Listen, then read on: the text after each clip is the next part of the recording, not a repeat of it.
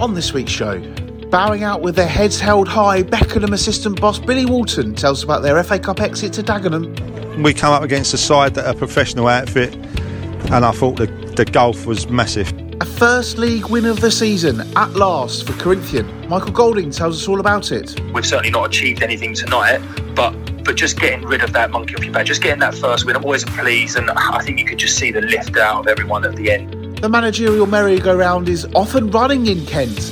We hear from the new Faversham town boss Simon Austin. When Sherman got in front of 2 days ago and told me of the project that they've got going on there, what his expectations are for the staff and the first team, I was sold straight away.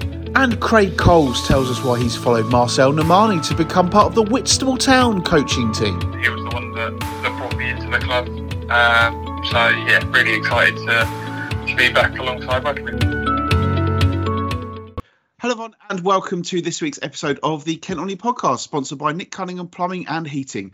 We've got 4 interviews for you to enjoy on this week's show, including from 2 clubs who've changed their manager this week, and a man who less than an hour before we recorded this show led his side to a first league win of the season.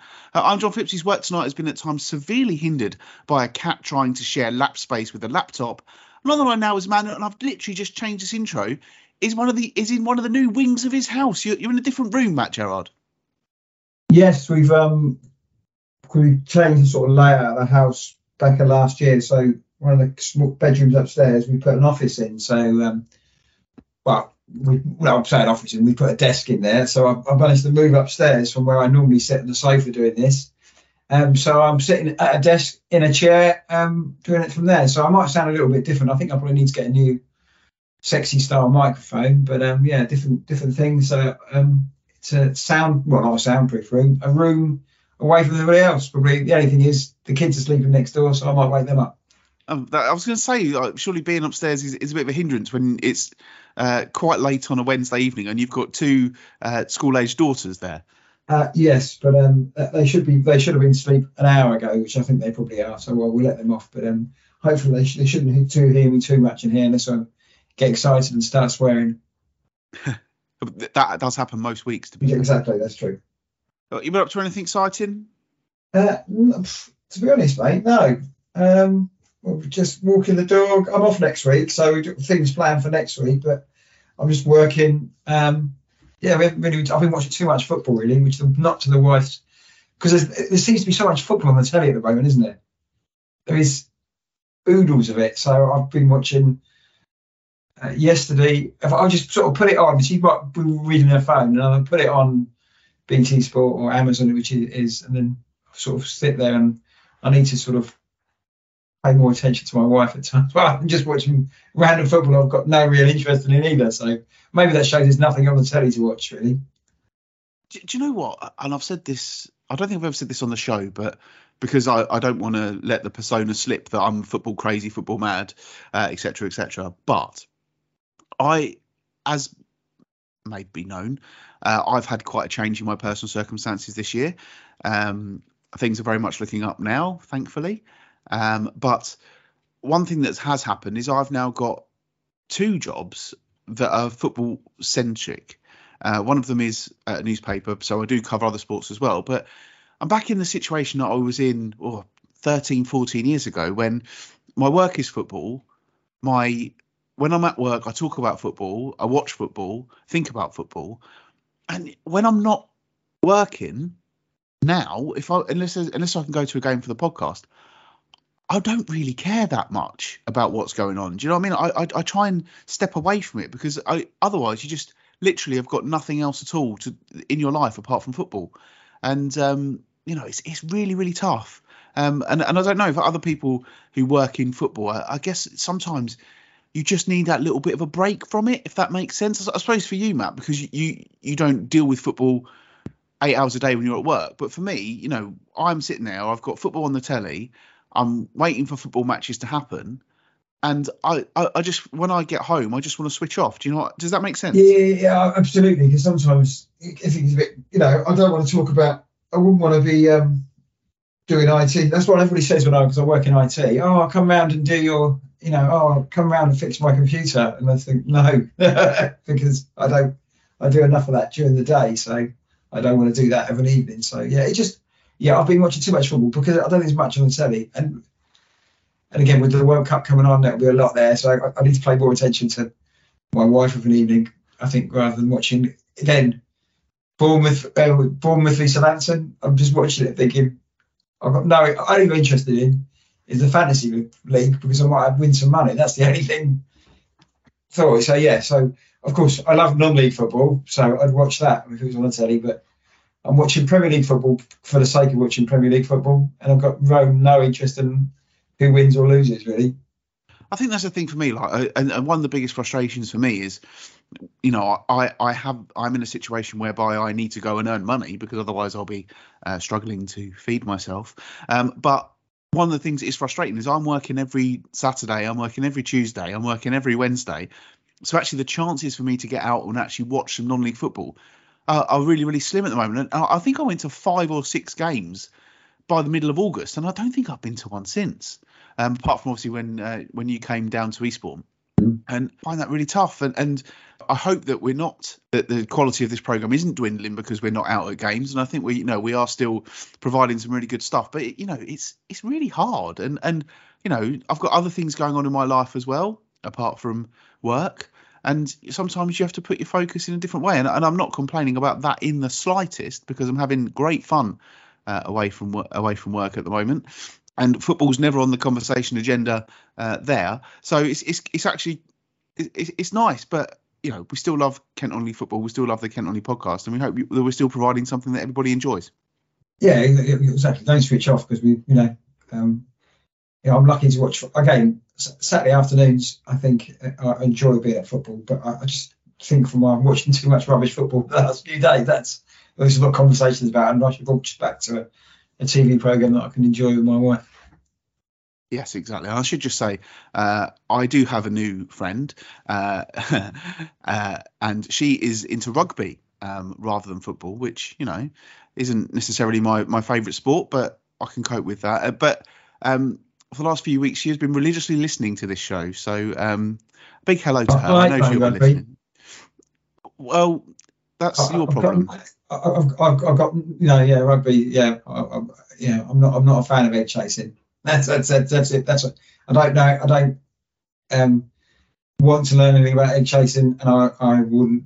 Yeah, don't care about egg chasing. If Mrs. Gerald had said to you early doors, "I really like rugby," would there have been no future?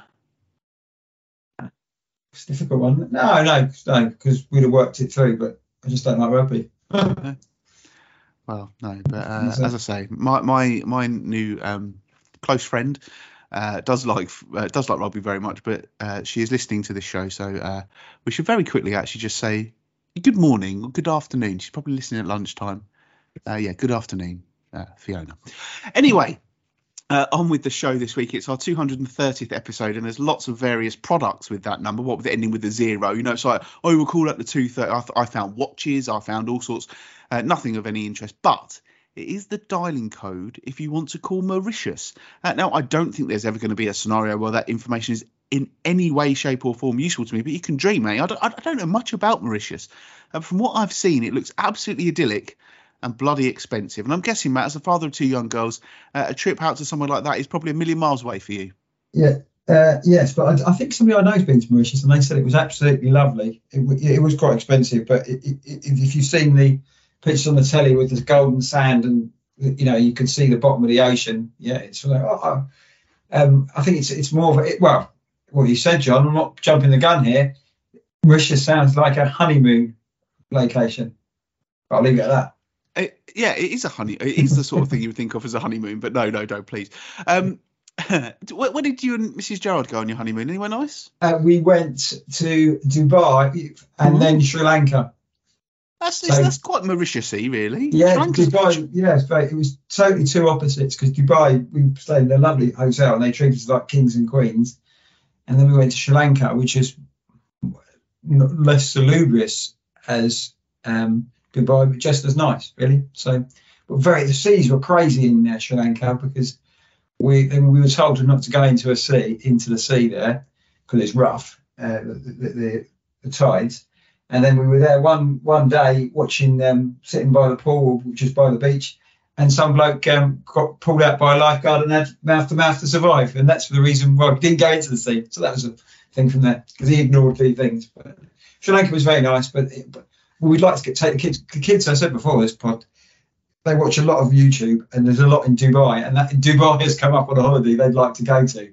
So, I don't really think it's a kids' holiday, but they've seen these YouTubers in these places, and they'd like to go and do things like that. Well, they won't be going to Dubai anyway, because so from there. Not until they can pay for it themselves, eh? Exactly. Yeah. Right. Sorry. Better move on, haven't we, now, really? Because we do record it late on a Wednesday or late on a Thursday. So I've been going to bed later and later, John. So, I love my sleep. Yeah, sorry about that. Right, let's get on with the show then. We always try to start with the positive. But this week, well, we're not, I'm afraid. That's right. Get your tin hats, your face shields, whatever, ready, because we're going to talk about the FA Cup. There were 6 Kent teams left in the competition this time last week. My prediction went well, didn't it?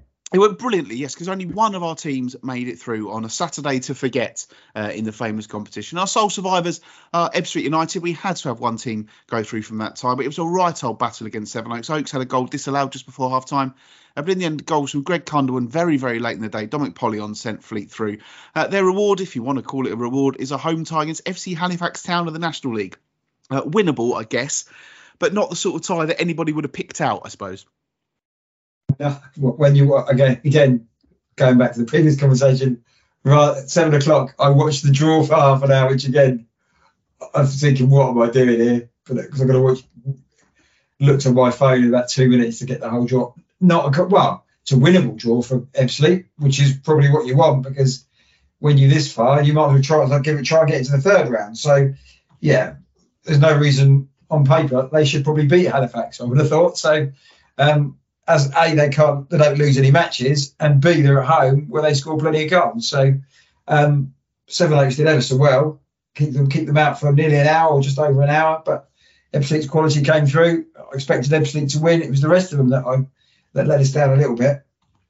Yeah, absolutely. I mean, Ebbsfleet very gracious in victory. They said Sevenoaks put up a real fight. I think it was 65 minutes was the opening goal, 90 minutes was the second goal, and a great effort from Sevenoaks and a great cup run for them. But as you say, everybody else, Bromley went out 2-1 at home to Hereford. A work colleague of mine was at that game actually and said they did everything but score when the game was 1-1, and he missed the Hereford winner. Hakan Horetting was far from happy after Maidstone United went out and Needham Market. Both of those teams, to make it even worse, would have had fixtures against Football League sides. I think it would have been Bromley against Portsmouth, wouldn't it, Matt? It would have been. Oh, yeah. Of course, I didn't think about that. That's a blow. And Bromley, when I was at the, we'll get onto it later, but I was quite a few Bromley people at the Beckenham game, and they said, Bromley have never won a first round tie since the war or something, and they all thought they were going to get through. So disappointing for them, yeah. Absolutely. Also out of the competition were Folkestone Invicta beaten 2-1 at Merthyr Town after a really slow start for them out in Wales. A trip to Buxton would have been the reward for them, so that probably softened the blow a little bit, but still, you'd be disappointed. And last, but by no means least, Beckenham Town found it just a step too far as they were beaten 7-0 at home by Dagenham and Redbridge. Matt was there, and he spoke to Billy Walton after the game. No, it's an extremely good day off the pitch for us. The biggest crowd ever. 1,600 there? Yeah, 1,600 people, and I just said to someone else there, when I first come here and the lads come here and Jason took over, they was getting 50 people. One of the supporters actually just come up to me and said he's been coming here since 2013, and he was here with gates of 31. So the club's grown and got better, and a big occasion for us today. And on the pitch, we come up against a side that are a professional outfit, and I thought the gulf was massive. Did you expect that? Yeah, I did. Yeah. To be honest with you, I don't want to tell the lads or anything like that, but yeah, they're a professional side. They train every day. They're well organised. They've got everything that we ain't. We train for an hour and a half on a Thursday night, and we've got to get everything in on a Thursday night. And if you've got one or two people that can't make it from work, that's even harder. You can't work on the little things that you want to work on. So it's a massive gulf, and it's something that you want to strive to be. And I'm not disappointed one bit. Listen, Jason, the manager's not here, and he most probably be well disappointed with me, but I'm not disappointed. I'll go away thinking we've done well, we've done all right. An early goal is probably what you said in the changing room. Yeah. Keep it tight as long as you can. 2 minutes gone, you're 1-0 down. The first goal was the most disappointing for me because I thought they had a long throw, and as I said, Danny Waldron squeezed the centre forward and squeezed him well, and he didn't get a flick on, and Dan done his job. But Dan also called Callum to come round the back and clean it out. For some reason, I don't know whether Callum heard him or miscommunication, but Callum just stood there and allowed the other lad to run in behind, flick it over his head and run through and score.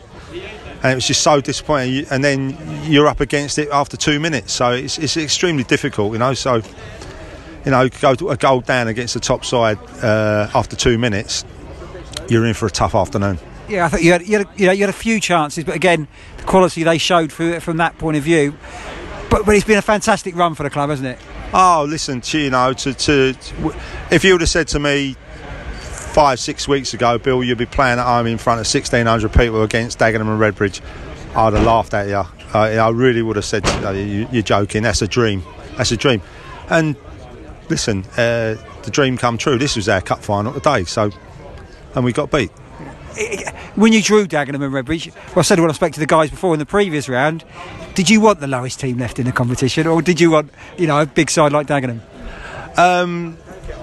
I don't know. You can smell that first round. That's the problem, isn't it? Yeah. Well, that's the disappointing. You're right on the fringe of going into the first round proper, and perhaps if you drew the lowest club, you'd have had a better chance. But the chances are that we're never going to win it. Dagenham are never going to win it. So it's just going as far as we can. This is as far as we've got. It's the furthest the club's ever been before in its history. And you're creating memories. Win at Dartford is an unbelievable result. We'll talk about that for years. The win at Dartford, and I thought it also the beating Binfield, side that was undefeated, come down here, and we played really well and beat them. All the rounds away to East Grinstead, we played really well. It's your 7th game, so it shows what you've done. I think you get to the final, we probably both play 7 games. No, exactly. I think the FA Cup's the same at the same 4 teams every year. It's normally West Ham, and West Ham. I think you were dreaming a bit there, Billy.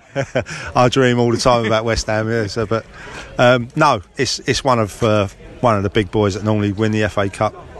Your Liverpools, Chelsea's, and Arsenal, and you made a mark on the competition this year. Oh, having you guys down here for a start. Having you guys down here, that's a dream as well. Talking to you people, Radio Kent is. We've never done that before. The club's never done that before, and so we're Little Beckenham are now finally on the map, and people take us a bit serious for once. Back to the bread and butter on Tuesday, away at Hythe. And again, you've had a great league, winning the league last year, and you want to be competitive again this year. Yeah, we're competitive in the league. We'll go to Hythe, and last year, every time we lost, we went on a run. Every single time, the 3 games we lost last year, we didn't get beat for the next 10.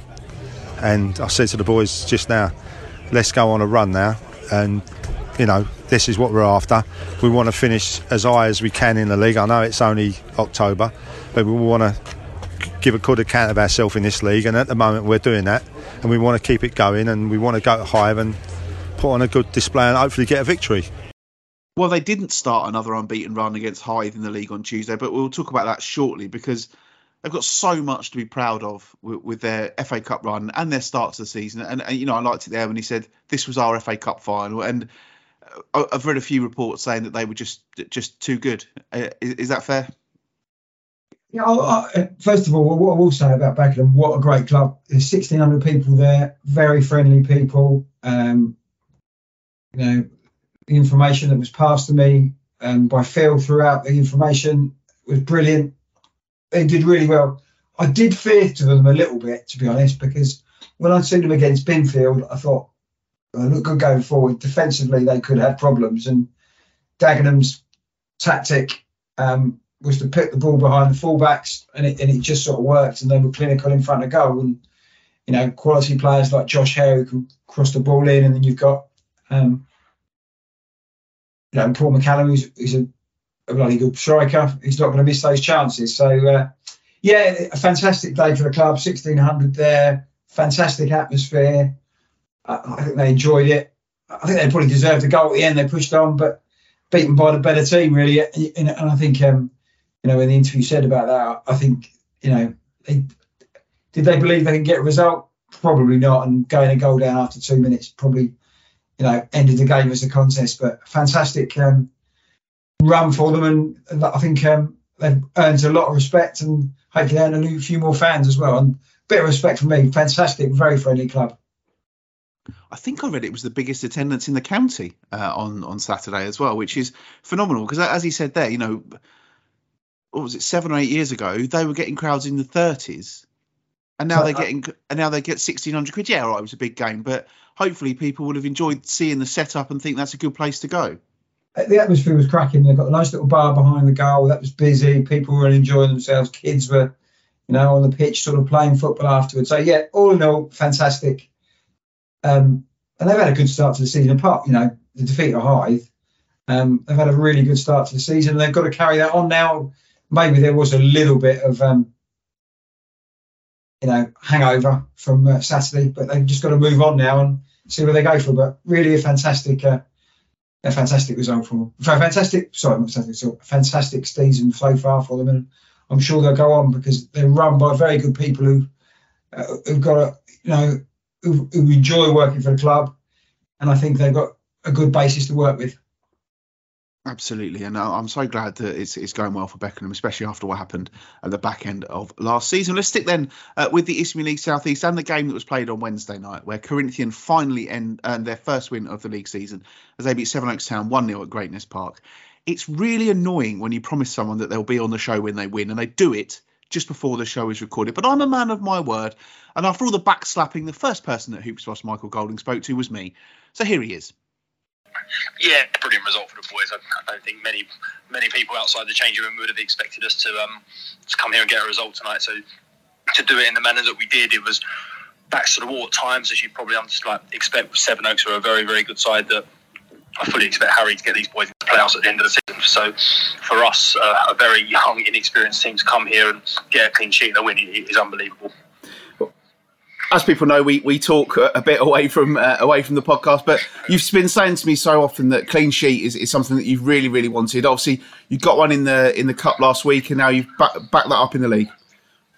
Yeah, I think when you look at our record of last year, and it's tough because we've got two completely different teams to last year, not just in personnel but in styles as well.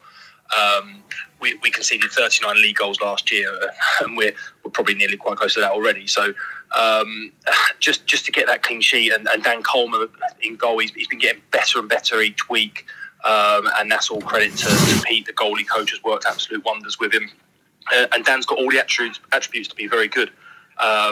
But it was from the front tonight, the back five headed everything, they cleared everything relatively well, and Sevenoaks put us under pressure. But yeah, the clean sheet just gives you that little bit of confidence, and when you're a side that haven't got loads and loads of goals in you, if we're going to be conceding 1, 2, 3 goals a game, then we haven't got much chance. As a manager, has this been your most challenging period? Yes. Next question.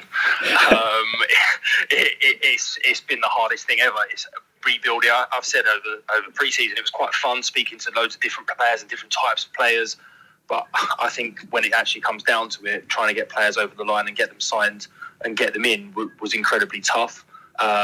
You then go on a terrible run at the start of the season, and realistically, who wants to come and pay for a team at the bottom of the table, not earn any money with a bunch of kids that are trying to play levels above where they should actually be at this stage? But I think, again, I go back to it tonight, like, if we can get every component right, then we will give ourselves half a chance of being competitive. How different is it for you having you obviously had a great team that you'd moulded over several years, and having all these new faces coming in and trying to get them to adapt to the Corinthian way of playing football? Yeah, and I said it slightly, I alluded to it earlier. It's also for me to try and change as well. We're playing the same formation as last year, but we've had to adapt how we play that formation. We had wing backs last year that flew up and down the pitch, and when we went and pressed all over the pitch, and we were high and we were aggressive. And we've had to change that partly because we were leaking so many goals, but it just didn't suit this group of players. So that probably took us a little while to get used to. We were probably trying to put last year's tactics into this year's team. And we probably, although you wouldn't have seen it tonight, we probably had to try and play a little bit more football. We've got young kids that don't want to be booming the ball 60 yards down the pitch. So I'm not saying that we're Man City by any stretch, but we're probably trying to pass it a little bit more than we have. So it's been difficult because, like I say, it's probably taken Paul and myself a little bit longer than what we wanted it to make the changes in terms of tactically. But yeah, I think it's been hard work, but I think ultimately it's been fun to a degree, as much as not winning games of football can be fun. How was the atmosphere in the dressing room after the game? What were the scenes like at the final whistle? Yeah, I think the boys were obviously, it's just good to get that monkey off your back. What you don't want to do is go Sevenoaks away Wednesday night, get the fee, and then you've got Ramsgate on Saturday, and all of a sudden you're 10 games, 1 point, and that doesn't look pretty, and it still doesn't look pretty. We've certainly not achieved anything tonight, but just getting rid of that monkey off your back, just getting that first win, and we've been close on a couple of occasions, and we've been a million miles away on a few others. But yeah, it's just good, and the boys are pleased, and I think you could just see the lift out of everyone at the end. And hopefully now, Saturday is going to be an incredibly tough game against a great Ramsgate side again that should be up in getting promoted. But you never know with this young bunch of players. We've got half a chance if we can go there and be organised and execute our game plan and hopefully recover well enough Thursday, Friday. Then we'll see what we can do on Saturday. It's about belief, isn't it? It's such a big thing, and now you've won a game. Even if you do lose on Saturday, I think you'll still be able to bounce back from that because you've won a game. Yeah, I think so. It's massive getting that first win. Normally, on a normal season, winning one league game doesn't really matter. It's what you do over the course of the season. But I actually think this season, that getting that first win, and we've said it on a few occasions, like we've put together 35 minutes away at Chatham. First 35 minutes, we were unbelievable. Chatham then got the late goal, and it's kind of a bit of a killer. And I think what we've done this year is we've looked good against Burgess Hill last Saturday. We were very, very good, again, for 35 minutes. We didn't score when we were on top, and then we started to get a bit jittery. And then when you score tonight, all of a sudden you get that little bit of a lift. And we've only scored 5 league goals in 9 games. So we're not scoring loads. So when you've got something to hold on to, it just gives the boys that extra little spring in their step. So yeah, the boys were pleased. Like I say, Saturday, I hate the terminology, and it probably is a little bit of a free hit for us. But I believe that we can go in and win every single game of football that we play this season. So we certainly won't be going in there just to throw in the towel. And I suppose just finally, it's brilliant for you. And as a manager, you must be going home tonight. And I'm guessing, I don't know if you've got a cat, but it won't be getting kicked for a change. Yeah, the cat and the wife won't be getting kicked tonight, that's for sure. We don't have many. We had a few supporters here tonight, and there was a few comments about it. It was nice to see smiles after games, and it's been horrendous. It's been an absolutely horrible couple of months, and there's times where you go away and question, am I still the right person, and can this group of players step up to it? And I've got complete belief in this group of players that if we get every aspect of our game right, more often than not, then we can be competitive. But not winning games. We've won loads of games, as you know, over the last 3-4 years. We've won game after game. And last year was different because you don't come up to this level as Sheppey are finding out. And Sheppey are a great side again that I expect to be up there. But you don't often come up and win all those games. So then this year to just not win any games, it's absolutely horrendous. And it spoils your Saturday night, it spoils your weekends. You're then rolling into training, and you've got a young team and you want to scream and shout at them and you want it to be the worst thing in the world. But actually, that's probably not right for this team. So you're trying to build them up without trying to pick out ridiculous positives. We're trying to pick stuff from each game that we've done well to take in the next game. So yeah, a long answer. But yeah, the cat certainly won't be getting kicked tonight for sure. You've got to be delighted for him. Obviously, a disappointing result for Sevenoaks at home, bit of a local derby. They've got knocked out of the cup. But the focus has to be on Corinthian, and that is going to do wonders for them, isn't it? That win and that clean sheet. I think, yeah, it was, we'll go to talk about Sevenoaks for a quick second, how disappointed they would be. I think it was only their 6th league game of the season. The manager said beforehand, it's no good doing a good performance against Ebbsfleet and then losing at home to Corinthian, and they have lost home to Corinthian. So their form hasn't really got going. Maybe they're out of the cup, so they can concentrate on them. But I think as Michael said, he expects them to get to the playoffs. And I think, they could do with a few league games now, get into this bit of that. Back to Corinthian, yeah, a very good result for them. He said back to the Wolves. Quite interesting what he says about that, of how they've had to readjust. Same formation, but maybe same formation, but different players can't play it. Maybe they got a little bit exposed in certain things. We said we were playing a little bit too high on the press, conceding goals, but they've gone there and picked up a very good result. Sounds like back to the Wolves stuff, but maybe you earn your luck over the previous 8 league games they've got, and they picked up a result. And now, as you say, you said you got Ramsgate on Saturday. It could be a tough game, but you've got to build on that. I think the most important thing for them is that they've just got to try and move up that league.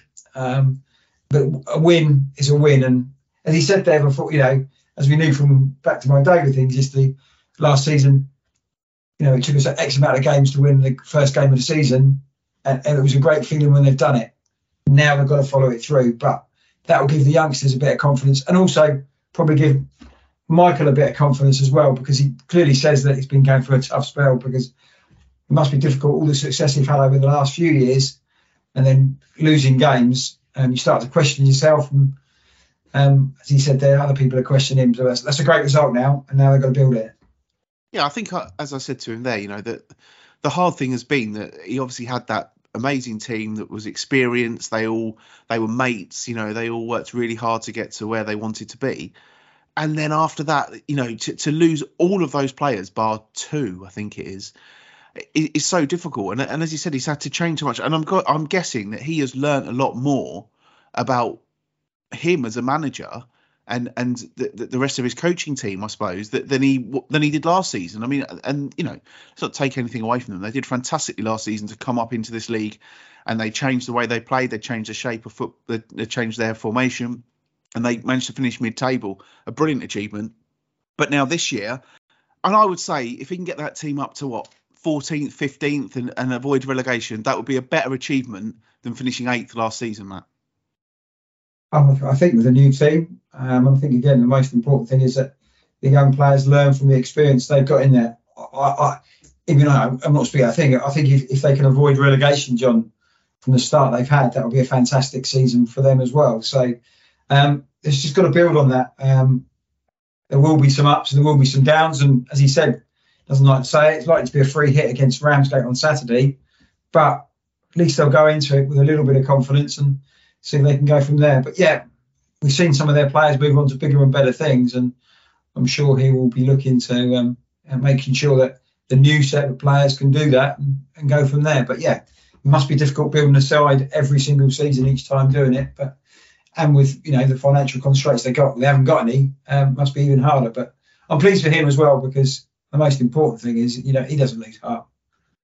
Yeah, and I think it was interesting he said there, no one, when you're bottom of the league, no one wants to come and play for you. And if they were 5th, 6th, 7th on the outskirts of play, there'd be players who aren't getting a game elsewhere would think, well, do you know what? I'll go and get involved in that. It's a winning team. Let's have a bit of it.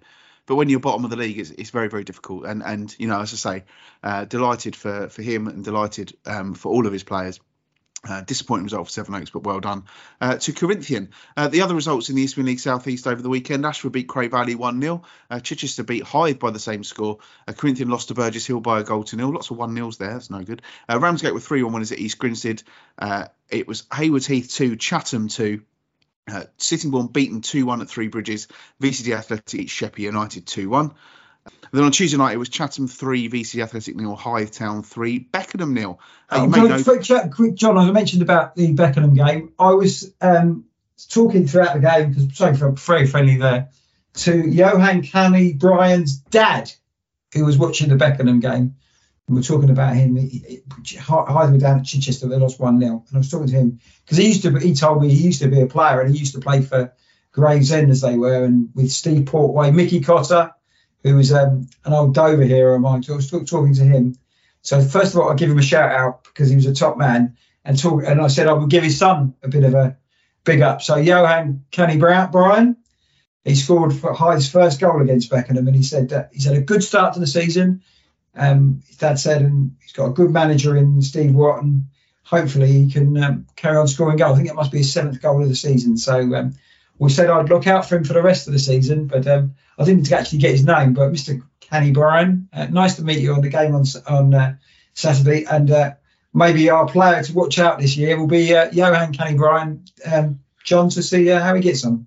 Absolutely. I did miss one result from Saturday's fixtures, and that was Faversham's 3-1 defeat at home to Lancing, a result that left the Lily Whites next to bottom in the table.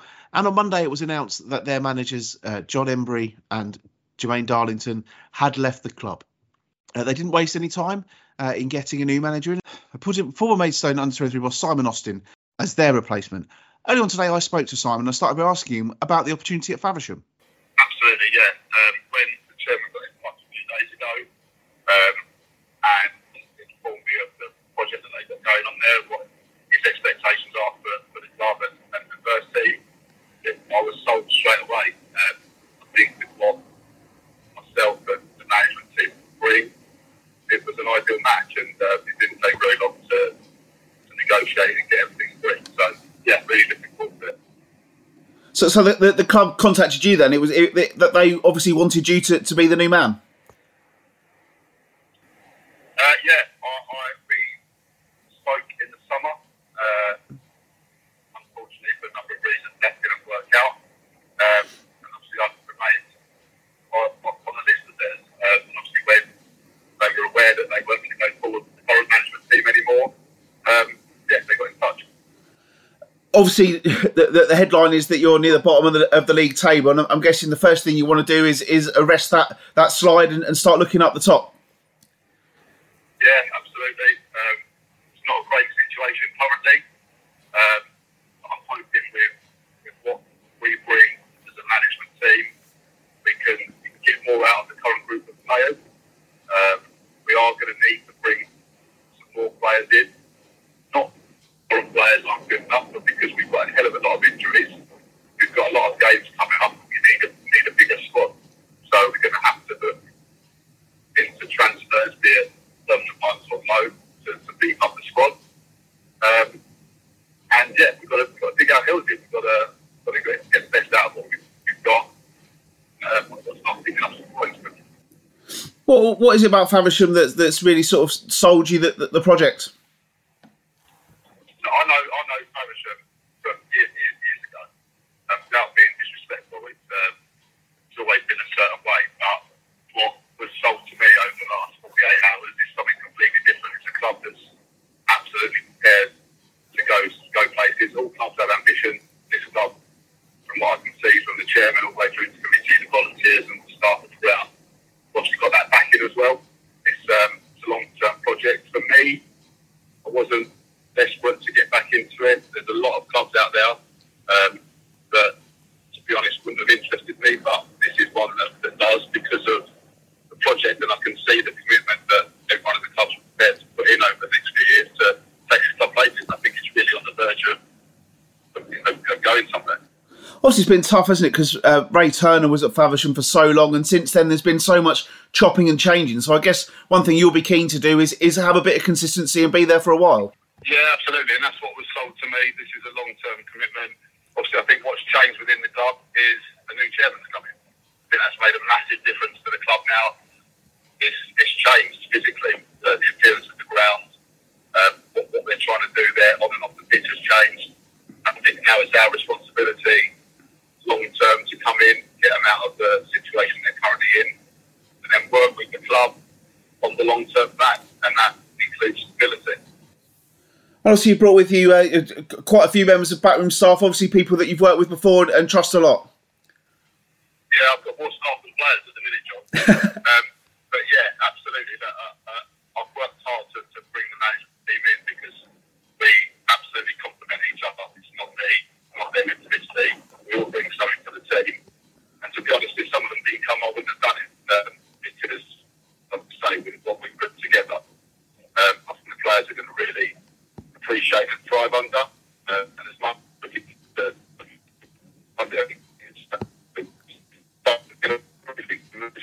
so I'm pleased to have everyone on board, and that includes Dan, the kit man, and Wayne, the physio that were there already, and are now absolutely integral part of our management. You say you've got a lot of injuries and everything like that. What's the first thing you're going to do? Is a bit of getting back to basics to try and get back on form? Yeah, absolutely. I think we've got to make ourselves solid. We've got to work on making sure that we've got a solid structure off the ball and not easily exposed.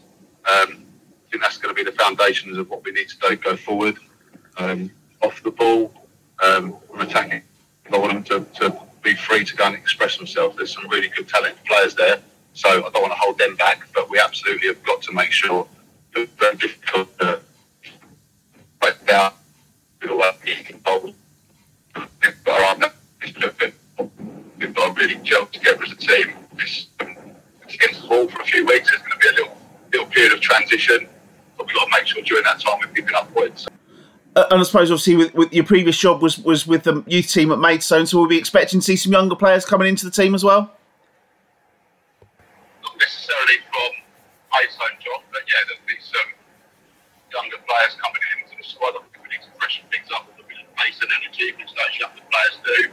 We've also got to bring in a bit of experience. If you look at the age of that squad, barring a couple, there's not that many that are experienced at that level and they're up. So, yeah, I think there's going to be a blend of some youngsters coming in and some experienced players as well. And just finally, I ask this to every new manager who comes in: if there's any Faversham fans listening, which I hope they are, what can they expect from your team? They can expect us to be the hardest working team out there every week. They can expect us to have an identity, to want to play football in a way that best suits us. Now, myself and the management team have got a philosophy that we like. However, we're not stupid enough to realise that that's something that can be implemented straight away. You've got to have the right players to play in that way. So we've got to very quickly do a job, assess what we've got, and ensure that we're playing in a way that best suits those players to get the best out of them and pick up points. Over time, that will probably slowly transition to more of the way that we want to play, but we need to make sure we've got the right players to be able to do that. He was actually on his way, Matt, to the game at Ramsgate, which they won 2-1 in the Velocity Trophy, incidentally. So that's why the signal was a little bit patchy at times with that. I hope it all came out okay. But an interesting appointment, and he's managed before, but it's one of those, again, who's not one of the same old faces that we're seeing reappear. And he sounds like he's got big ambitions for his time at Faversham. Yeah, I think he did a decent job. I don't know if he left Maidstone. I think, Maidstone under 23. I think he did a decent job there, but sort of, I don't know when he left, about this time a year ago, wasn't it? Whatever, he moved on or whatever it was from there. Clearly rated, clearly could have taken the job in the summer from what he said, but it wasn't there. But he's gone in now. Steve Heffner, I remember him at Margate. Heffner, he's gone in as assistant. So, yeah, as you mentioned there, Faversham, they used to be the side in the East Midlands South East Division for many years under Ray Turner, Clive Walker. Involved, but it hasn't really worked out for them. He's going in there. He doesn't, again, interestingly, he's looking to bring players in. I would have thought that a lot of the people that he's worked with before at Maidstone under 23s may get a chance at this level of football. So it'll be interesting to see how they get on. I'm thinking, hasn't really worked out for John Embry and Jermaine Darlington. Will some of those players be moved on pretty damn quick, I would have thought, maybe, to bring his ones in? But interesting times in what he said there, that he thinks that Faversham, again, magical word in football, project is something there, but he's going to go in. But a side that should be at the higher end of the Eastman South East Division, probably since we've been doing this pod, John, Faversham have been pretty hopeless, haven't they? I think if I remember rightly, they had, just as we were starting this show, Ray Turner was coming to the end of his time there, and he was Mr. Faversham. He'd been there for years. It had them, I would say, when he had them in the playoff final, they were probably just ever so slightly punching above their weight with the crowds they were getting and everything like that. But since then, there's been so many comings and goings, hasn't there? I think they've had 2 lots of joint managers since we've been there. Obviously, they lost James Collins in the summer, and it was interesting that Simon said there,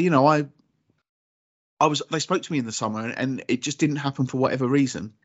But now the time is right. And it was very interesting as well when he said, if my backroom staff weren't available, I wouldn't have taken it. So it's a project that he believes in because, as he said, I'm in no rush to come back to it.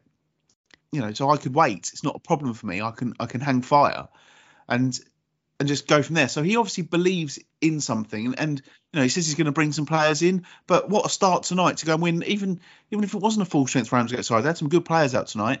But he's gone there. The Dalfrey's been appointed, and he's got a result, and that's going to set them in good stead, isn't it?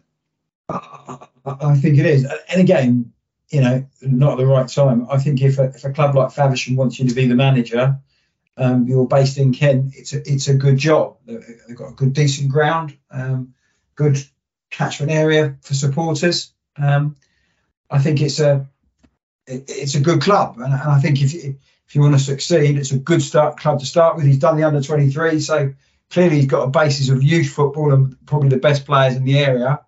And I think that's a chance for him to put a marker down to see where he can move on to. But yeah, it's an opportunity. He's got to move him up the league. And straight away, you know, you don't get that kind of job if that team's doing well. So good luck to him. It'll be interesting to see how they go on. Great result in the cup today. So which must be a good start. Maybe he got his message onto the players. And the new manager bounce definitely worked. Yes, absolutely. And it'll be interesting to see how they go. Obviously, they are joint bottom of the table with Corinthian both on 4 points. But they will both be looking to build on that. And obviously, we want to see all the teams from Sussex who are above them, like Burgess Hill, Lancing, Littlehampton, Three Bridges. We want you to start plummeting down the table and our boys to keep coming up. So that would be absolutely great. This weekend in the Isthmian League South East, it's Beckenham against Three Bridges. Faversham go to Burgess Hill. Chatham are at home to Chichester. It's Cray Valley against Haywards Heath. Hythe Town take on Ashford United. It's Lancing against VCD. Ramsgate home to Corinthian, as we've already heard. It's Sheppey United against Sevenoaks Town. Sittingbourne host Littlehampton. And then in midweek, Ashford United in action again on Tuesday night as they take on Three Bridges. Let's move on quickly up to the Isthmian League Premier Division, where Cray Wanderers are in action tonight as well. A 4-0 win for Neil Smith's side. A hat-trick from Ben Crowhouse. And Brendan Crowhouse played against Dover last season in the trophy for the first game when probably beat Dover in December, the early rounds when they played a lot of the reserves. Good player, Brendan Crowhouse. So I think he might have got the winner, what was deflected him. But I think he was a name to watch out for.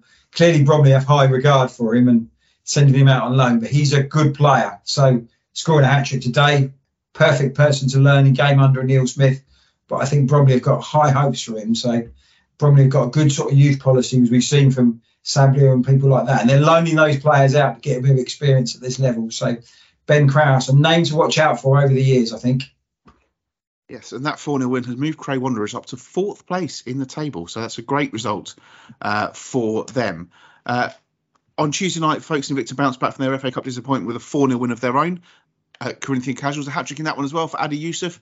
And a big week for Folkestone Invicta as well, because Paul Morgan, the chairman, has announced that he stepped down. That came out just after the defeat on Saturday. So it just made the decision a few weeks ago that the time was there. It was. I don't know if you've read the statement, Matt, but it was quite heartfelt. He said, I wanted to get this club promoted and I haven't been able to do it, and that's why I'm stepping away. And I think Folkestone have done a fantastic job over the last few seasons. And we had Paul on the show around the time at the start of the pandemic as well. And really nice bloke, really passionate about the club, and a shame to see him decide that he's taken Folkestone as far as he can. Yeah, it was interesting because the club put a statement out as well. I don't know if you've seen that, about saying that they wanted a meeting with Paul and it was a bit of a shock for them. But we know, and now they're looking for more investment going in. Hopefully it's not going to cause Folkestone some problems, but he's made his mind up, moved it on. I presume he would love to get to the first round, but the announcement came after that. So we'll keep an eye on the story there. Hopefully Folkestone will be all right. But he's done it when I've been to Folkestone over the last year or so. You go there, the ground is really, excellent bar facilities, and he played a major role in that. But maybe he wants to get on with other things in his life. But yeah, Folkestone will be disappointed, but very grateful for what he's done to the club over his spell in charge. Yeah, on Saturday, Herne Bay were beaten 2-1 at Bognor Regis. It was Margate 2, Canvey Island 0, and Potters Bar 1, Cray Wanderers 1. Herne Bay was supposed to be in action at home to Billericay on Tuesday night, but that game was postponed due to a couple of pillocks who decided to climb up the Dartford crossing. Fixtures on Saturday in the Isthmian League Premier Division. Cray Wanderers are at home to Enfield. Herne Bay take on Hastings. Obviously, they played last season. Folkestone head to Kingstonian. And I wish I wasn't working because Margate are away to Lewis. I'd have been at that one in a heartbeat, Matt Gerrard. Folkestone then in action again on Monday night as they take on Carshalton. Let's move on then to the Southern Counties East League. We've already spoken to the new manager at Faversham Town. Well, we're not going to speak to the new manager at Whitstable Town. But we're going to speak to his right-hand man instead. Whitstable Town manager Richard Stiles announced on Twitter over the weekend that he had resigned after saying that the club and him did no longer share the same vision. His assistant Dan Morin left with him as well. A disappointing start to the season for Whitstable. They were beaten by Stansfeld in the Kent Senior Trophy as well at the weekend. And it just didn't work out for Richard Stiles. The job, obviously, at Whitstable, a club with potential, is an appealing one. And the man who's got the job is Marcel Nemani, the former Sheppey United assistant coach, who did a great job. Really nice bloke as well, really infectious personality.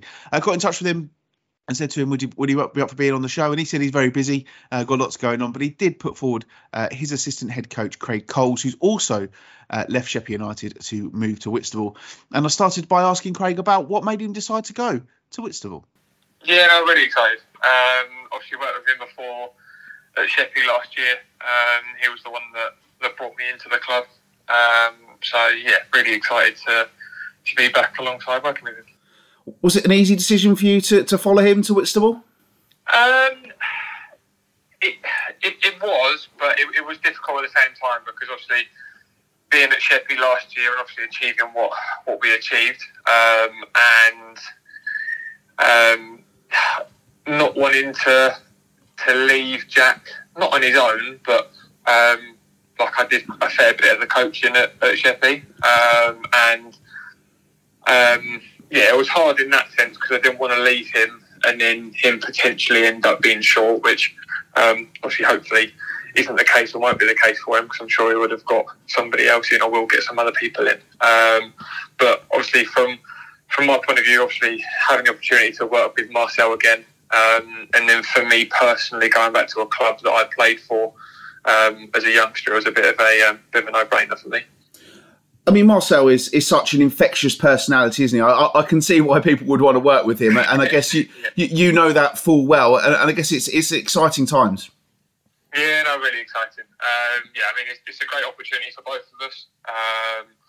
Obviously, I was sort of saying it to him before in terms of, although he wasn't the manager at Sheppey last year, he did a lot of the managing in terms of the managing of players, staff, etc., etc. That doesn't take anything away from Ernie, because Ernie was instrumental in supporting, helping, and putting the team together to win the league and the cups as we did last year. But for me, Marcel's more than got the capabilities of being a very, very good manager. So hopefully it's a long period of time that he gets at the club, and hopefully it'll be a onwards and upwards journey. Yeah, we've seen Whitstable. I suppose there was a lot of excitement, pitch going down at the start of the season, but it hasn't really worked out for them on the pitch. I'm guessing you've already met the players. Is it a case of they just need a fresh pair of eyes on it, or is it just, you're going to have to come in and do a bit of work? Obviously, we met the players last night, so the first training session myself and Marcel did was yesterday evening. So obviously met all the players then. Obviously really good to meet all the boys and see what they're like. Marcel's been to a couple of the games and he has spoke, obviously, prior to him going in, just to sort of have a little bit of a watch, I think. And yeah, I mean, don't get me wrong, there's some things we will be changing. And hopefully the performances will sort of, and the performances and the way we play on the pitch will change, potentially quite drastically from what I've heard. But obviously, again, that'll be a case of waiting and seeing how we get on and how the boys react to us coming in. And then it will also probably be a factor of us looking to bring in some of our own players as well, if we can. There is massive potential at Whitstable, isn't it? I mean, it is an Isthmian League standard club, isn't it? Oh, 100%. For me, the club belongs without a shadow of a doubt in the Isthmian. Whether that's step 4 or eventually progression up to step 3. The fan base of the club has always been very, very good. I mean, you've only got to look now. Like, I've been keeping an eye on it the last couple of weeks, but they've had sort of like 300 to 400 fans there, most home games, and you think even with the results going the way they have, the fan base there is fantastic, and it is probably a little bit of a sleeping giant in terms of getting the right people in, playing the right way, obviously getting the right players in as well, and then obviously building on from that, and hopefully it'll snowball and we can try and work our way back up. Is it going to be a case of this season you want to try and just get up as high as you can? Because obviously everything Belvedere are a long way clear at the top already, but after that, it's pretty close, despite the fact that Whitstable haven't had the best start. Yeah, no, obviously they haven't had the greatest start so far this year. Obviously, looking at the wins they've had, I think they've won all but one of their away games. But obviously, they've lost all but one of their home games. So it's obviously been a very mixed start for them. Obviously, not the start that they were looking for, but I will freely admit that obviously Erith and Belvedere have been fantastic so far this season, and have probably done a little bit of what sort of Chatham and Sheppey did last year in terms of going on an unbeaten run where they're winning most weeks. Obviously, we play them in a couple of weeks' time, so it'll be nice to try and put a stop to that. And yeah, I think the biggest thing for myself and Marcel is we probably need a couple of weeks to sort of settle the squad, get to know the players, put our stamp on things, and then hopefully after a few weeks have gone, we can then start pushing back up the league. And as you say, the aim will be to try and finish as high as we possibly can, whether that's in a playoffs, whether that's 4th, 5th, 6th. We'll wait and see come the end of the season. But our plan is to try and sort of get as high up the table as possible. A tricky little game at Stansfeld, first up as well. They've had a great start to the season, haven't they? Oh, they've been absolutely fantastic. Obviously promoted, Rightytown promoted last year, is that right? Yep. Yeah, they were, weren't they? So, yeah, obviously coming into step 5, hit the ground running. I mean, like you say, you've only got to look at the result on Saturday when they beat Whitstable at home, and a couple of other results they've had against big teams in the league already this season. So, yeah, it's going to be tough going away to them. But obviously we've got to try and start with a win if we can. Make sure at least that we don't lose the first game for me personally. So we'll see how it goes on Saturday. You mentioned about possibly bringing in some of your own players. Will that be something that will happen immediately, or will it be for a little bit? And how hard is it to sort of gel players together in the middle of the season? Yeah, no, it's always difficult to gel players in. I do think when you create the right environment, players that come in or players that potentially leave, it doesn't really disrupt the squad per se. Again, you've only got to look at sort of what we did last year at Sheppey in terms of we brought in a couple of players partway through the season, and to be fair to some of them, they probably made the difference. To be honest, I mean, Dino's probably the prime example. Obviously, came in, had a big effect on the squad. Great person to have around the squad. As well. Obviously, got the winning goal in the Kent Cup final, I think it was.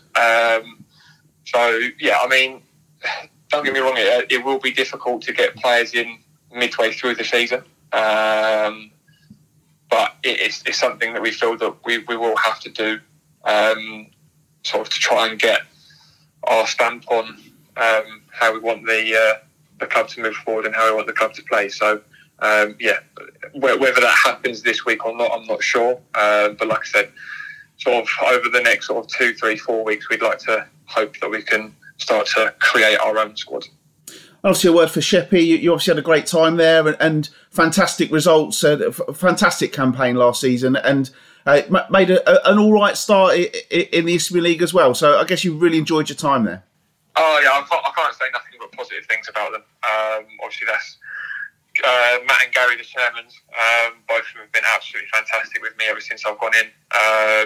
Obviously, I've had a very, very good relationship with Mids. Obviously, sad to leave him. But obviously, for me personally, I couldn't turn down the opportunity to go to Whitstable. But yeah, I mean, the boys there have been fantastic. Last year was an unbelievable achievement, and to be a small part of that, and to go in and support Marcel and Ernie in winning the quadruple in the end, it was a massive achievement for the club. So yeah, I can't wish them anything but success in the future, and hope that the performances that they've put in of late, they can start to get the results and the points on the board, because the performances have been there. It's just been a little bit unfortunate with some of the results they've ended up getting. So yeah. And just finally, if there's any Whitstable fans listening, what can they expect from Marcel and Craig's new look Whitstable Town? I think the biggest thing for us is, I said this to the board on Tuesday, the biggest thing for me is we want the fans to come to the games and want to come to it. We don't want them to feel like it's a chore if they wake up in the morning and go, do I really want to go to Whitstable today? Do I really want to go and watch them? We want to have that. We want to put that feeling in them of they wake up on a Saturday and they go, I'm looking forward to today's game. Like, I really want to go and watch them. So I think the way we will look to play will hopefully excite the fans. Obviously, by the sounds of things and how the boys have sort of been looking at playing and trying to play since the start of the season, it will look a little bit different. But yeah, obviously, it's going to be hopefully some attacking football, but also a solid shape, and hopefully bringing in our own style of play will turn the table and we'll be able to start getting some results on the board. Interesting chat, that one, Matt. And for him to go from Sheppey, where he's obviously very happy, to go to Whitstable, I think there's a real draw of Marcel in there. And I think that's a very, very shrewd appointment from Whitstable to bring in a man who, as Craig said there, he wasn't the main man at Sheppey last year, but he played a big part in their huge success. And I think, kind of had a conversation with other people as well, saying there must have been a few managers pretty twitchy, knowing that Marcel was out there and out of work. And here he is. He's in at Whitstable Town. And I think that's a really forward-thinking appointment from them. Yeah. First of all, Richard Stiles, I tipped him to win the league this season. We had Richards on the show numerous times for his various roles. I feel a bit sorry for him. Clearly, the results haven't been good. Away from home, they've been good, but the new ground, as he said in there, they get decent crowds. Hasn't really worked out at home. Clearly, this seems like it might have been in the pipeline for a while from what you reading between that lines in the interview, do you think? I think so. I think, I don't know if definitely that was the case, but there must have been a conversation from Marcel to Craig saying, at some point I'm hopeful I'm going to get a job, and would you like to come with me? But for Craig to say that, and he had nothing but praise for Sheppey United and hopes that everything works out well for them, I think, as we all do. But obviously, Marcel is a very, very popular person at Sheppey United. I was around there when they won the Kent Senior Trophy last year, and the positivity towards him, the warmth from those players. So he's obviously someone who people are going to want to play for, and I think it'll be interesting to see. They're talking about bringing new players in. It's going to be very interesting to see who those players are and what sort of calibre of player Marcel can attract to Whitstable Town. Yeah. I'm reading between the lines again, John. I'm doing like this at the show this evening. Maybe some players from Sheppey will end up at Whitstable. Because when we had Jack Vincent on the show last week, he sort of said about bringing new players in and getting his team. Maybe that's could work in their favour, that players can come from Sheppey who they've worked with before. But as we said, if you said Faversham's a big club, Whitstable are a big club as well. They should nowhere near be in the scaffold. It's a challenge for them. It's going to be tough, I would have thought, this season to get promoted, but they can maybe put in the building blocks for them to move forward and maybe have a bit of a feel-good factor at the club, because if you're a regular at the Belmont, as he said there, you haven't really had much to chat about over the last year to 18 months. You haven't won many games, and you've seen your club, normally good middle of the side table in the league above, really struggling in the division, and now not doing particularly well in the scaffold. So yeah, I think it's a good appointment. As you said, there's some very good young up and coming coaches and managers around in this area, and Whitstable have reacted. I feel for Richard a little bit, but they've reacted, moved him in, and it'll be interesting to see how Marcel goes. As he said there, did a lot of work behind the scenes last year for Sheppey, and we did what Sheppey did. Now they've got to replicate that at Whitstable, and they've got to turn around a club that unfortunately is used to losing, and sometimes that's easier said than done. But I'm sure with an influx of new players who know how they work and how they manage, they should move that in the right direction sooner rather than later. I mean, what I would say, and we talked about Erith and Belvedere in that, Erith and Belvedere are 18 points in front of Whitstable. Okay, might be a big stretch to catch that up, and they do actually play. It's Whitstable against Erith and Belvedere a week on Saturday, as Craig alluded to in that interview. But despite the fact that Whitstable haven't had a great start, they haven't drawn a league game. They've lost 6 league games. they're only 7 points off second, which is a playoff place. So the season isn't over for Whitstable Town. It's going to be a challenge. Of course, it's going to be a challenge. But I think they're in good shape. I think, and that they've, I suppose, in a way, they've acted with plenty of time left to go. We're not anywhere near halfway through the season, and if they feel if it was felt by both parties that things weren't going in the right direction, then it makes absolute sense to me that they brought in someone who I think will be able to go in and galvanise that team. It may not work straight away. They may find it as they try to change the way they want to play football and they try to bed in new players. It may not be an instant thing, but we saw how good Sheppey United were last season. If Whitstable can go on a run like Sheppey did, then there's no reason why they can't bother that top 3 or 4, is there? No, well, particularly as I tipped them to do well this season. They used to put a lot of players in from Tunbridge Wells, didn't they? Hasn't really worked out. I'd be interested in Matt Gethin, who scores a lot of their goals. Will he stay? Yeah, a big club in that area, they can get on a run. I'm sure they know, the managerial team, how to win matches at this level. It might not be pretty, but you know how to do it. And if you can win matches, people will come back and they can get as crowds, on a par with Sheppey and people with things like that. If they start winning matches, it's a tough challenge for them, and they're going out on their own. But clearly, they did a lot of work at Sheppey. I'm not taking any away from Early. He was the sort of figurehead, but these guys did the coaching. They've got a chance. I'm absolutely sure of that. Hey, I'm going to move on from this now, but I'm going to ask you a question, Matt. We've heard from the new Faversham manager. We've heard from the new Whitstable manager. If on Monday morning someone had phoned you up and said, I'm the Whitstable chairman, and then 5 minutes later someone phoned you up and said, I'm the Faversham chairman, and then both offered you the job, which one would you have taken? Whitstable. Or show me your workings. I just think Whitstable, are they a bigger club than Faversham? In my eyes, they probably are. Faversham, as you said earlier, overachieved a little bit. I think Whitstable, you've got a bit of a blank canvas there, because I know there'll be pressure for you to get promoted, but I think Faversham being successful is probably, a good season is them finishing mid-table in the Eastern Division. For Whitstable, in this current moment of time, you've got to get them promoted. And if you get them promoted, you're going to get a feel-good factor around the club, which you can take forward. So for me, nobody's ever going to come looking for me. I would say that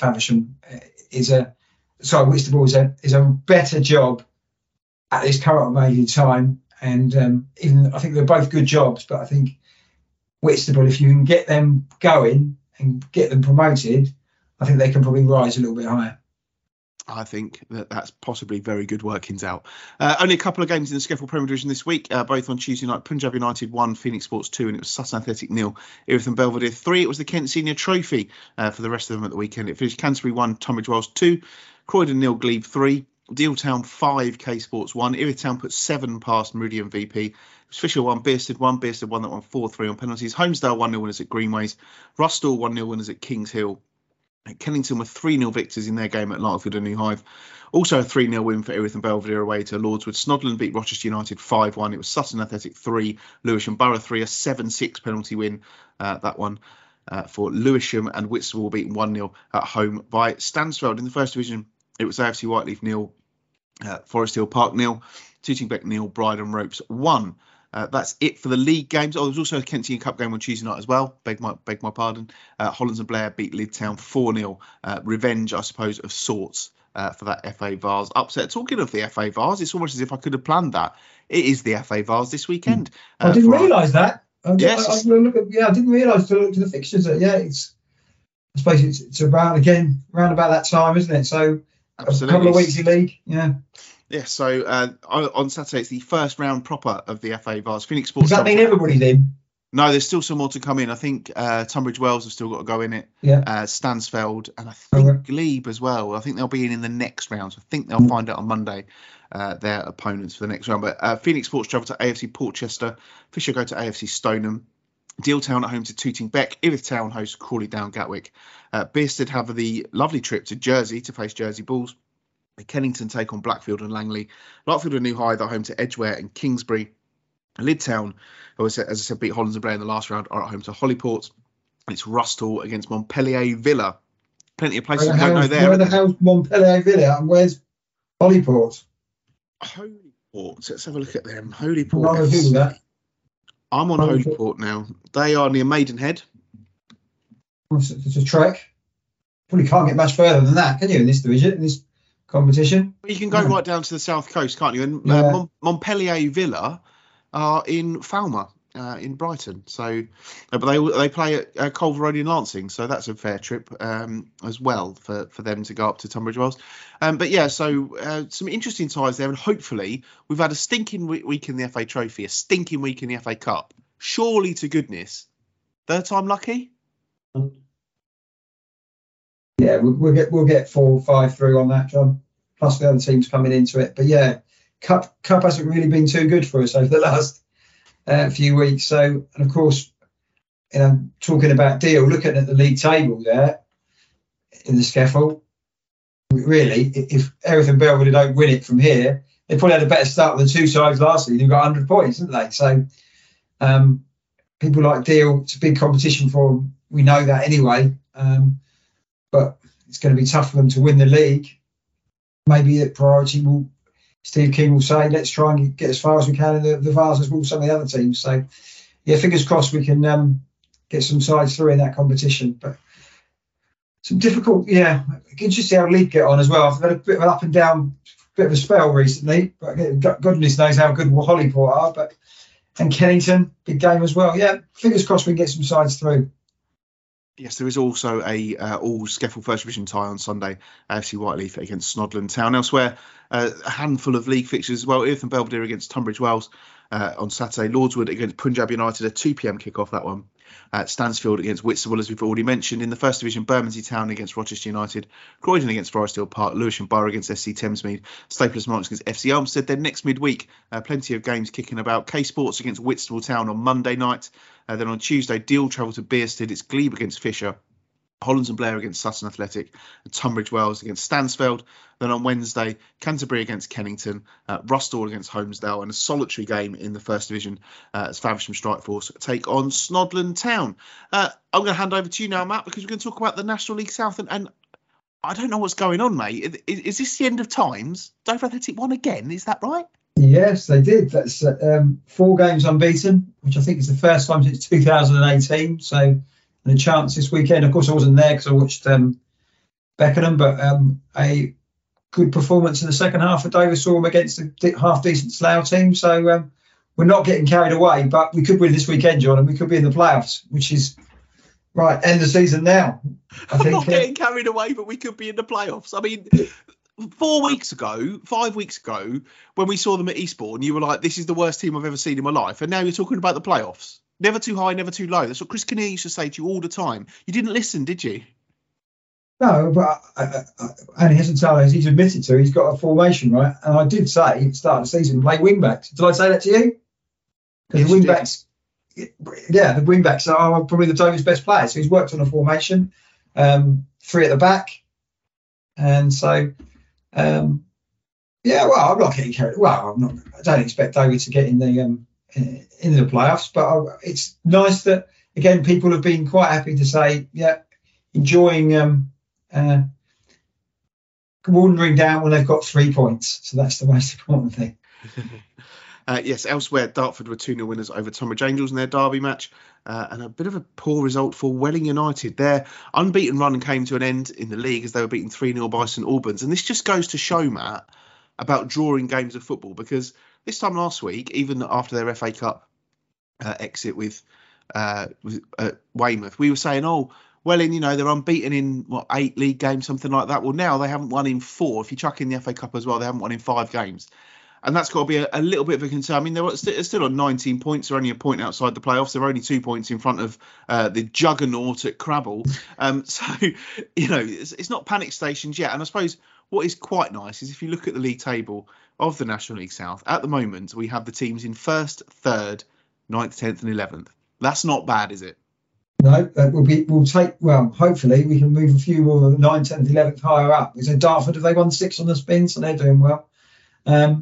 Yeah, I think they've brought a couple of new players as well, Wellingham. They've got Sid Nelson, good centre-half. They've got him on loan from Woking. I think he's had injury problems, but they brought him in to sort of bolster it up. Always seem to be investing wisely with some of the players, Wellingham. A bit of a shock result against St Albans. I saw one of the goals with a poor defensively. Just, that great result. Maybe that game against Havant when they were 2-1 up, Havant down to 10. They couldn't hang on, and since then hasn't really worked out for them. So maybe a lack of confidence. But as we said before, I think we know they've got a good manager, and he'll be making sure that they sit on their laurels and just move on as quickly as possible. Just get back on the winning streak. But yeah, from where they were this time last year, John, I think all Welling fans will be very happy with how they're getting on. Yes, you say you want to get back on the winning trail. Well, they face on Saturday. Oh, yes, they do, don't they? The highest ranked team in the country, who are still unbeaten, as they travel to Ebbsfleet United for a Kent derby. Elsewhere, it's Dover against Farnborough. Dartford are on the road as they go to St Albans. Tunbridge Angels are home to Chippenham. Then a full programme on Tuesday night as well. Welling on the road again as they go to Braintree. Dover at home again. Have you stopped playing away games? Exactly. Yeah. You're home to Concord Rangers. Ebbsfleet United at home to St Albans, and Dartford away to Slough, and Tunbridge Angels take on Chelmsford City. So plenty going on. I assume you'll be returning to Crabble, will you, this week? I am at Dover on Saturday, and on Tuesday. So your initial intro to this week's show, before you told me about your latest wing, was that you've discovered that the way to start enjoying football again was avoiding Crabble. Yeah, exactly. That was true. That was true. But I could. If we lose 2, I'll be down on the dumps when I talk you from the West Wing next week, John. But fingers crossed we can get a couple of results. But again, just enjoying winning matches, mate. I haven't had that for a while. Yeah, absolutely. I feel like what's a crap team that's doing well this season? Newcastle. There you go. They must be like that. So there you go. Yeah. As well, after I watch this rubbish Premier League football, something like that. Might as well find some sort of analogy from somewhere. Yeah, exactly. Just leave us with the National League fixtures over the weekend. As we said, both of our National League teams went out of the FA Cup on Saturday.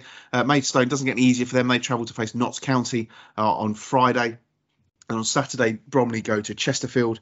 And on Tuesday night, fixtures for both of them as well. Big ones as well. Bromley at home to Barnet. Maidstone at home to Southend. Would you say under pressure, Hacking Everton, John? It was a terrible result in the Cup. Terrible result in the Cup. I mean, they're in the bottom 4. They're in a really bad run of form. You have to be looking at it, don't you? It's a difficult situation because, we've seen it before. Manager brings a team up. He did brilliantly last season. And this time last year, he was in all sorts of bother, wasn't he? Yeah. So it's difficult because obviously it is a big step up from the National League South. And, I think we said this about Maidstone the last time they went up, but were they necessarily ready for this step up? I know they've had some injury problems as well, but the big problem they've got is the goals that they're shipping. They've conceded 30 goals in 13 games. Only Dagenham have conceded as many as that. And that's got to be the worry, I suppose, for Maidstone United, is where do they find this around? They've got Notts County away on Tuesday night. That's going to be a tough game. The league leaders have only lost once, even though they chucked it in the cup at the weekend. And then Southend, that could be an opportunity for them. Southend mid-table, if they can get a result there, then that just lifts the whole place, doesn't it? But it's difficult, and we love Oliver Ashe on this show. He's a really, really knowledgeable chap, and I don't think they will panic in any way, shape, or form. I think they'll be very measured about it all, and they will know that there's a long way to go. But I suppose, that there will be some concerns. If they were to lose both these games this weekend, then you start looking at it thinking, oh, this is a bit worrying, don't you? Well, I'm pretty devil's advocate with that thing. I think they probably learned a lot by what they did last time when they sacked Jay Saunders, and it all went wrong with Harry Wheeler, didn't it? It just didn't work out. Maybe I don't think Hacking Everton is in any trouble, but I think the thing they realised, if they did pull the trigger, it went wrong last time, and I don't think they'd want to do that again. Probably Maidstone supporters probably thought they could finish middle of the table, but if we had Oliver Ashe on the show, he probably said they wanted to finish 5th from bottom at the start of the season, and I think they've got enough quality to do that. But again, Maidstone fans, like any football fans, they want to see them win matches, and if they're not winning matches, they get a little bit frustrated. And going out the cup to Needham Market probably doesn't add to that as well. But I'm putting a devil's advocate there. I don't think he's under pressure, but a win, again, Notts County is going to be tough. If they were on a good run of form, in a bad run of form, you think it's going to be a difficult one. But I think home win against the Southend side, who are pretty inconsistent, would, I think, leave a little bit of pressure and cheer the fan base up a little bit. I will just say they've got 3 home games in a row after Friday nights. They've got Southend, then on the following Saturday they've got Yeovil, and the following Tuesday they've got Solihull Moors. So that's they've got to be picking up some points from those home games, I would say. Yeah, I would have thought they'll know a little bit where they're going to be after those. Yes, absolutely. Well, that's pretty much it. We've covered every division, haven't we? Haven't missed anything out, and no glaring errors. No, we've done pretty well, I think. And it's late night time, yeah. Yeah, it's nice. It's like a late night chat room, really. We're exactly, seeing each yeah. other. The days, like I said before, the days doing it at 2:00. And hopefully the quality, even though I feel tired because I'm normally well asleep by now, still go forward. Yeah, but yeah, it's another. Again, we say, John, did we expect 2 managerial this time last week? Did we expect all our teams apart from one to go out the FA Cup? No, so never a dull moment in our little area, is there? No, and again, it goes back to where we're really lucky with this show, in that we were able to get people from those managerial appointments on the show, just like that. I was very grateful to you for getting Simon Austin's number for us. That was very much appreciated. And obviously, we're lucky that we've kind of got ourselves into this situation whereby people do want to talk to us, and we never ever take it for granted. One of our guests who's been on today would say that sometimes I do take the mick out of him, but he knows as well as everybody else that we don't take anything for granted. And we're so grateful to everybody who gives up their time to speak to us here on what is essentially a silly little football show done by 2 idiots. One of them is trying to deal with his cats who are misbehaving. One of them, I'm going to be brutally honest, one of the cats has had a visit to the litter tray during the show. So it's not been the nicest hour of my life, if I'm going to be brutally honest with you. But yeah, so. Yeah. Again, it's, there's a lot going on. So if you do listen to the show and, somebody who likes a bit of football, that's what the great thing about it. There was one guy didn't catch his name when I was at Beckenham.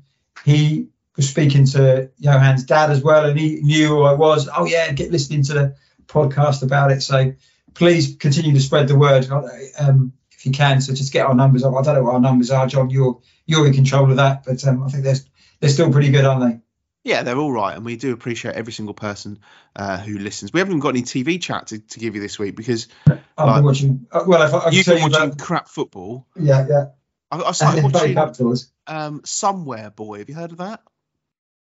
It's on Channel 4, isn't it? Something about a kid who hasn't been out for donkey's years or something. Never been out of the house. I've watched the first one. It's quite interesting. They're only half-an-hour episodes as well, so that's quite good. So yeah, but it's just busy, just trying to fit everything in. Yeah, exactly. Yeah. So I'm off next week, so I won't be watching too much telly. I'll just be enjoying family time. So there you go. Oh, isn't that nice? Lovely. Anyway, we will leave you there. We've prattled on for long enough, and I've probably had to do some quite severe editing on this week's show, so we'll see how that's gone on. When I hear this in a few hours' time, I'll either be pulling my hair out or I'll be very, very happy that it's nearly all over. So we shall see how that all pans out. As always, you can find us on Twitter. We're at Kent NL Podcast. You can find us on Facebook. Search for Kent Only Podcast. I'm at John Phipps 81. That is at Matthew_Gerard.